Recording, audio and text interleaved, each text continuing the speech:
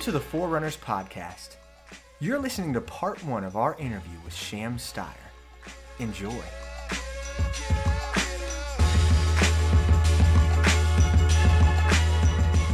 Welcome, Sham. Hey. How are you? I'm good.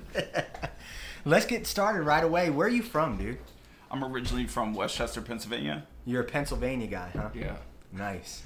So, we'll also talk real quick about your family. You got a little family. Tell us about them. So my wife, Harsha, we've been married since 2003. And my daughter, Kendall, she just turned 8.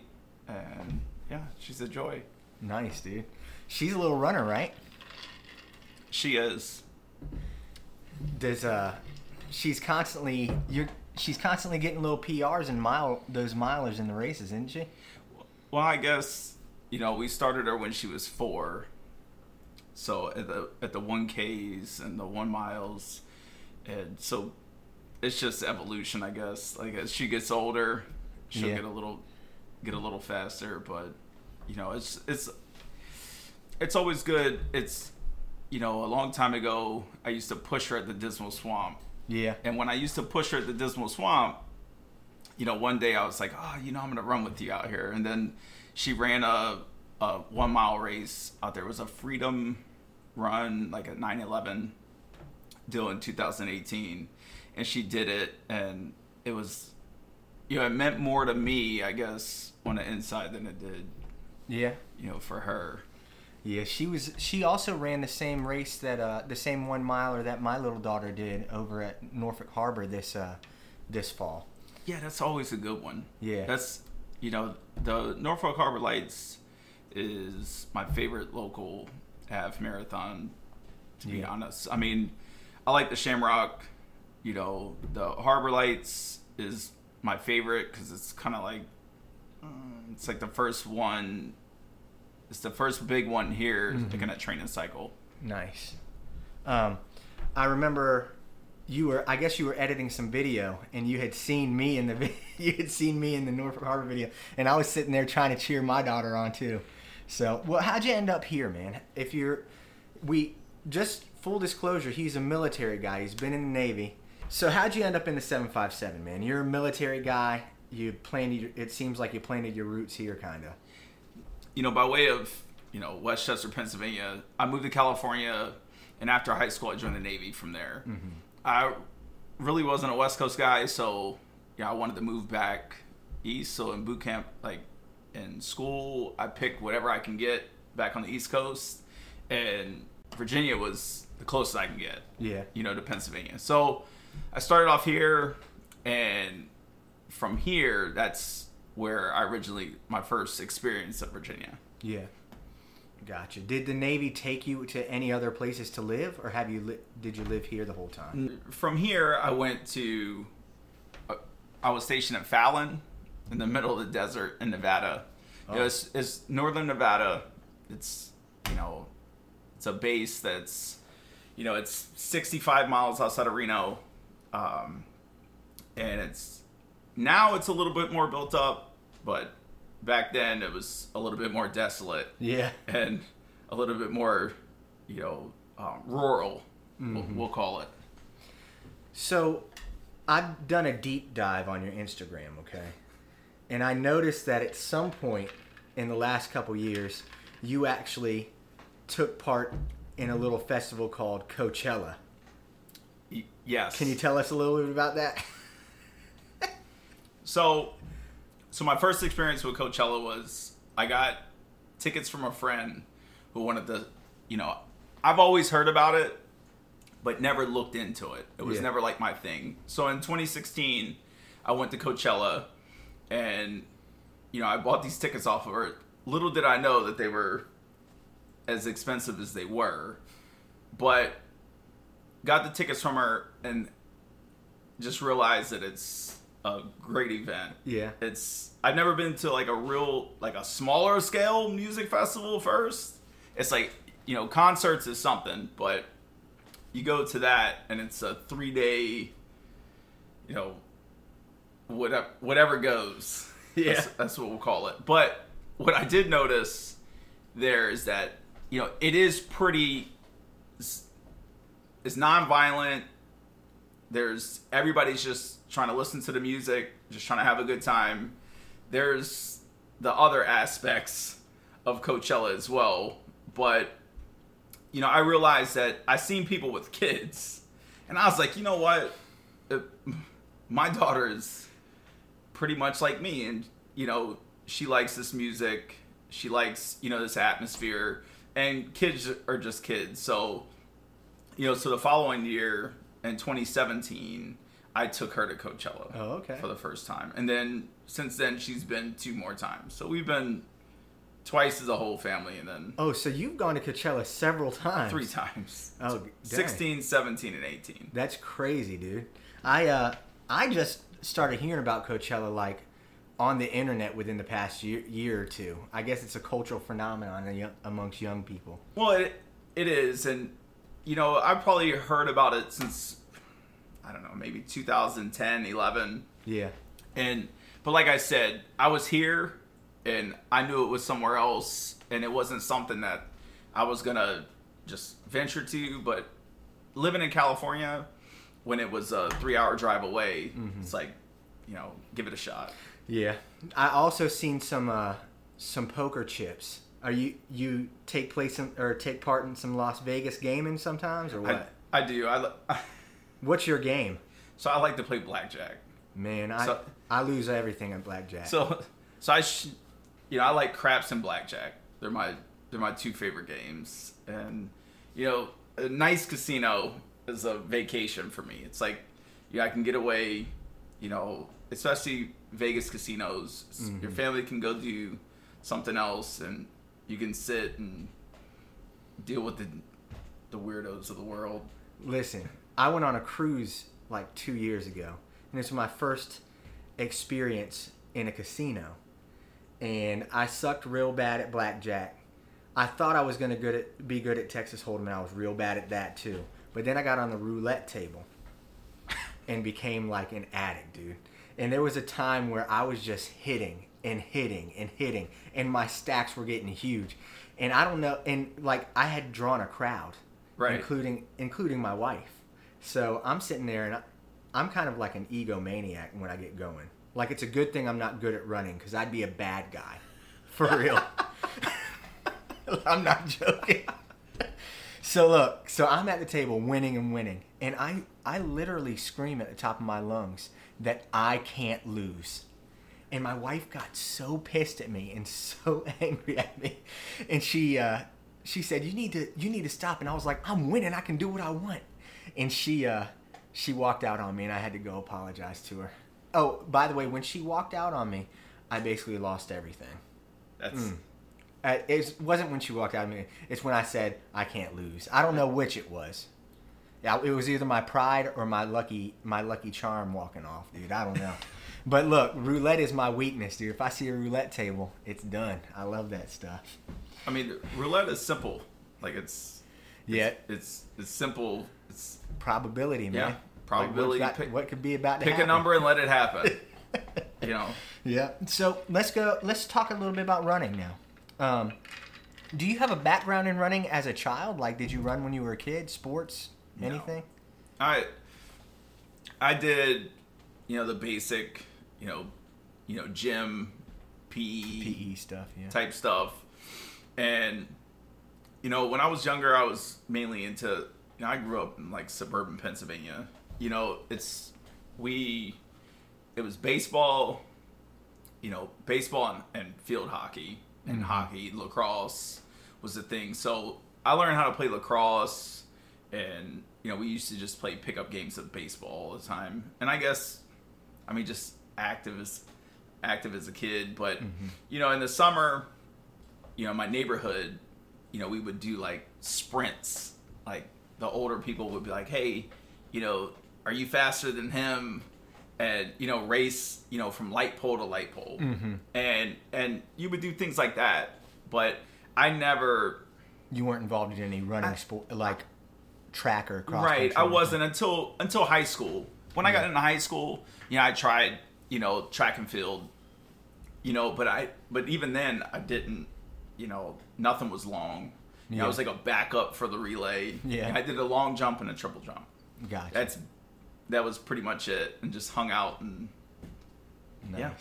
So, you're kind of a unique guest so far because none of our other guests we've talked about being in the military or anything. So, I want to know a little bit about what running was like in the Navy. They kind of, don't you have to do PT or something? Yeah. It's pretty simple. It's a 1.5 mile run. Yeah.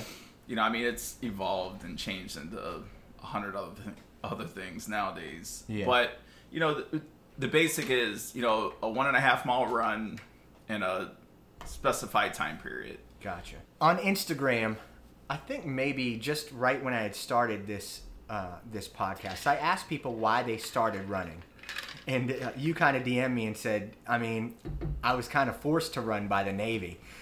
When you talk about running because you had to in the Navy, was it because of making sure you were ready for tests like that? Or Right.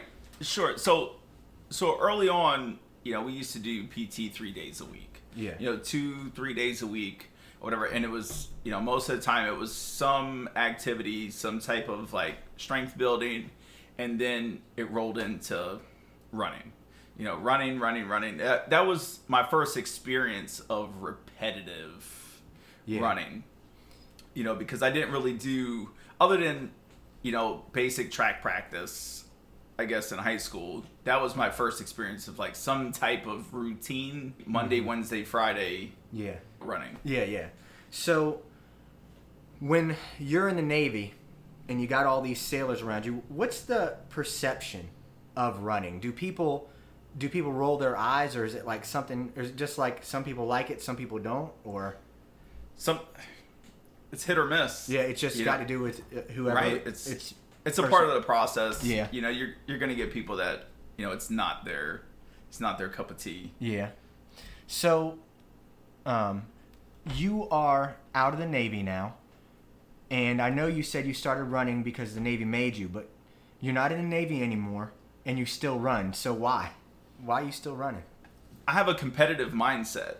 Yeah. That's like self-driven. When people want to progress, when people have like a real progression mindset, like in anything, when you do the first thing, you should finish it and be like, I probably could have done that just a little better. Yeah. And I'm that guy, so it's, I ran one race and I was just like, I ran that race, but I didn't train for it. Yeah. And it's like, what if I trained for it?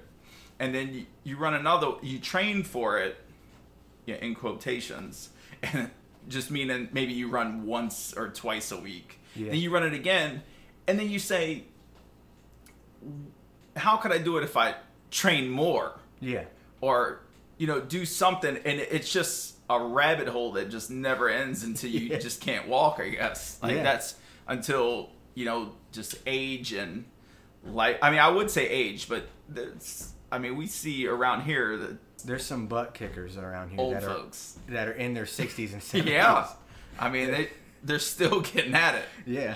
So, you're pretty connected here in the running community. I remember when I announced that your presence was going to be here on the podcast. A lot of 757 runners got pretty excited to hear your story. You became a JNA ambassador at some point too, right? I did. What does that mean? So, I love JNA races. Yeah.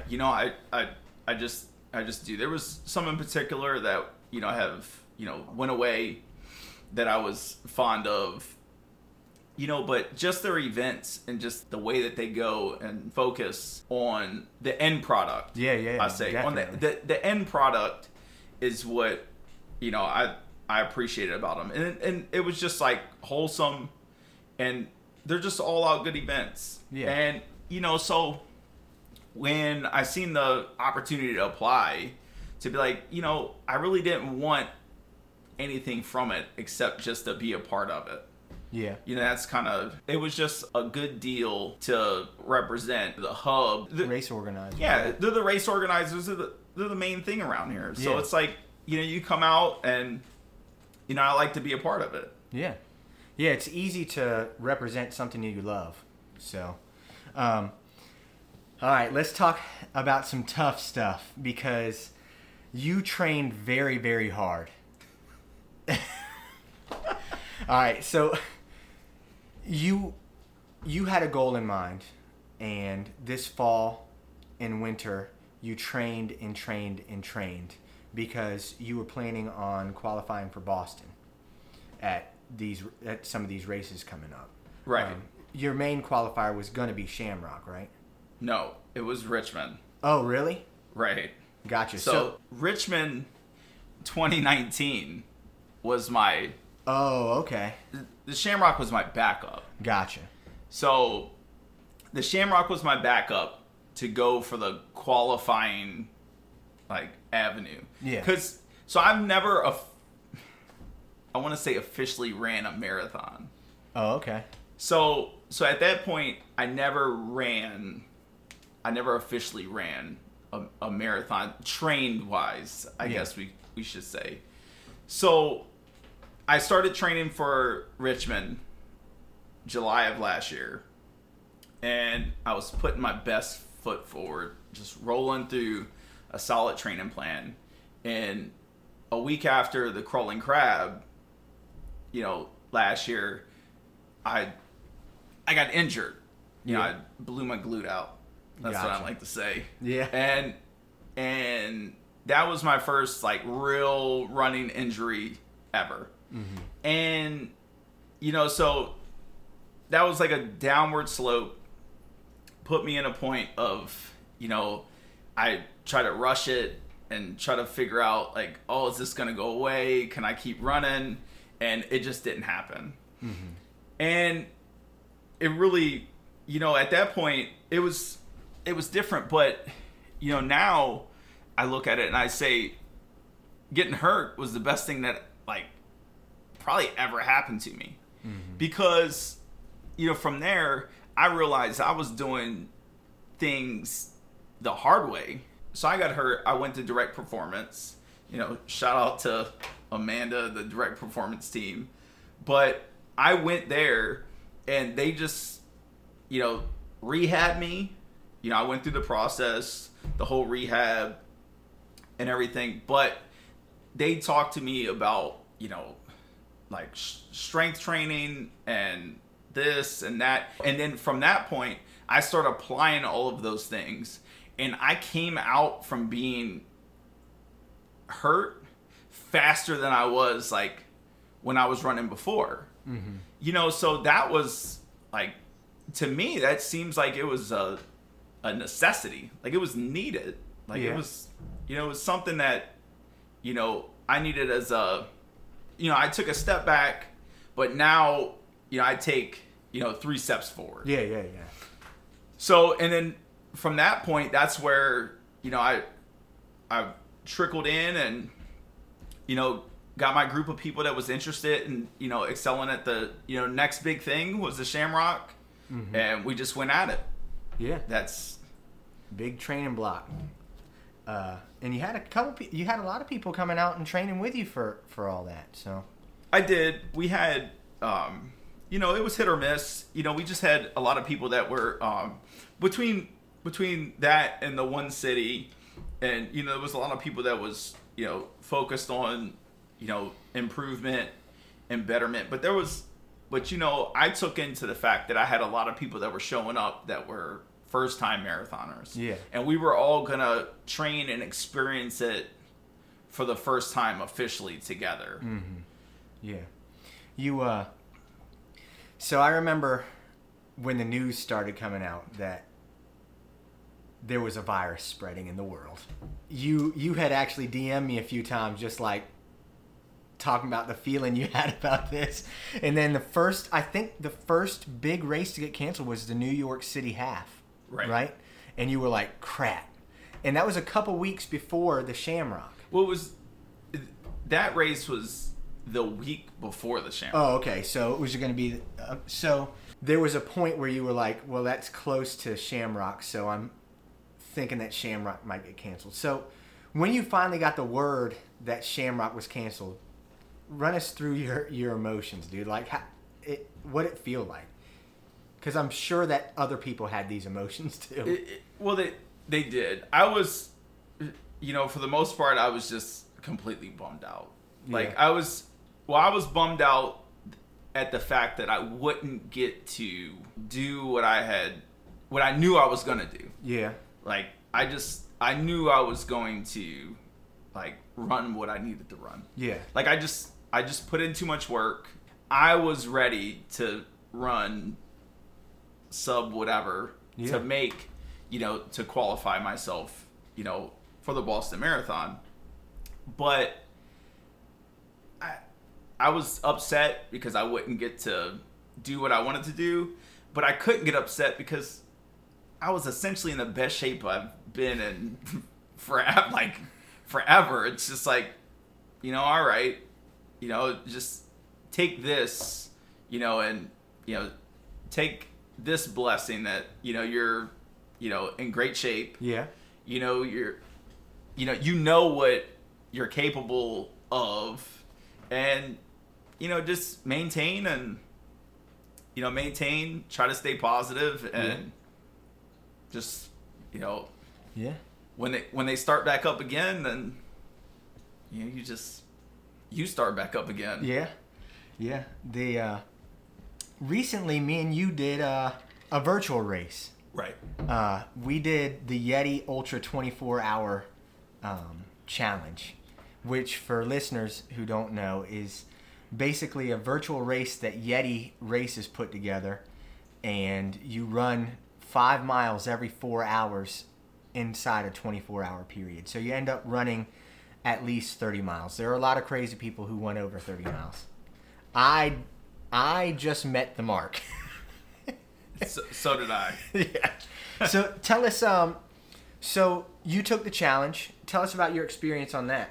Well, I actually came across it because it's like Jillian and, other people were, talking about it. And I was like, maybe I need something like that right now. Or, we need something like that. Meaning me and, my little small circle. Yeah. And so I reached out to Mike and I was like, hey, you want to do something like this? I was like, do you want to do this? Whatever. And he was like, why not? Why not? Let's do it. It can't be anything worse than what we've done. Yeah. And that's pretty much what he's saying. He's like, it's a little taste of, the speed project. It's a little taste of this, and, it shouldn't be nothing out of our reach. Yeah. So we kind of just signed up for it and just said, let's go. And it was really interesting. And I like the fact that we could pick our own, start times and whatever. And come to realize we probably picked, a difficult, time pattern, when we could have just slept and just did it all in one, waking day. Yeah. But we decided to start it on a Friday at 7 p.m. because, me and him both like to shoot, dice, and 7 and 11 are the numbers that go along with craps in Vegas. Oh, gosh. So essentially, if we start at 7, then you got to run again at 11, and then you run at 3, but then you run at 7, and then you run at 11 again, and then 3 in the afternoon. So that was just our inside thing. It's who doesn't want to, But running at 3 a.m. when you've been up, for work since 6:30 a.m. The next day is, it starts making it a little bit more, a little difficult. Oh yeah. A lot of people. I went with a 5 a.m. group. Like, there was a group that said we'll start at 5 a.m. And I thought I like that because your last run is 1 a.m. So there's a chance that it doesn't mess your sleep up too much. You wake up pretty early in the morning, and then you kind of just go to bed at 2 a.m. So that was, I really liked that. I was able to recover pretty good. But like you said, personally, in my training, just running for no reason because there's no real races to train for, I was floundering, dude. I was quitting runs in the middle, far away from my house, and walking home. I would think there's no reason for me to be this uncomfortable. And I just walk home. And look, I saw that they were doing that challenge and everybody was getting really excited about it. And I was like, I just need a reason to train. So I signed up, and after I signed up, for 3 weeks, I didn't quit another run just because I had something to train for, that the training was meaningful. So the Yeti 24-hour challenge was really important to me because it gave me something to train for, and it made me technically an ultra runner, which was my goal. And I did mine on the weekend of Biffledink, which was a race of mine that got canceled. It's basically the same race except Biffledink's in a 10-hour period. Right. So, but it's a party atmosphere. But yeah, man, how did you recover after recovering 30 miles on 24 hours? Pretty good. I'm a fan of the breaks in between. Yeah. And then especially we treated it as just a bunch of fun runs. Yeah. Just in between. I try to get out there and give one good solid effort, but the rest of them were pretty much so my guy Mike, my teammate, he lives 5 miles from me. Yeah. So he lives 5 miles from me. So it's cool because we would it was, I don't know, I want to say meant to be. Yeah. But when you're running 5 miles, it's he runs 2.5 from his house. I run 2.5 from my house. We just kind of high five, turn around, and I go back home and he goes, and we keep finishing these things. But, so it was good. It was, that's all we really had, going for us. It was, you don't want to sleep, or you try to sleep, or you try to recover, and it was a lot easier to do it, finishing at your house every time with all of your stuff, vice finishing inside of an RV. Oh yeah, yeah. That's I was amazed by the fact that I could walk the next day after a marathon. It's not fun doing stairs for 3 or 4 days. But after my 30 miles in 24 hours, I was going up and down the stairs. Right. So just that recovery, being able to eat what you need to between races or between runs, massage, roll, put your feet up or keep moving, whatever you want to do. It's all super helpful. So, well, we're about to round this particular episode out, but I want you to try to give me your top 5 running accessories, even if you keep it simple. Well, if I was to keep it really simple, it would be a pair of shorts, shoes, and a Garmin watch. Yeah. That would be that's really, all any guy needs. Yeah. For running. But, for more, training and aspect, I'm a fan of, I like my Aftershock headphones, or those are cool, but my AirPods, a nice, I kind of roam with my phone. Yeah. all the time. Yeah, I roam with my phone. What else do I? So that you just got the basic plan. Yeah, just a basic deal. I mean, in accessory wise is a good friend. A good friend. That's awesome. A good friend that can talk. Awesome. Is really that rounds out 5. I guess. Yeah, man. Well, let's take a break there.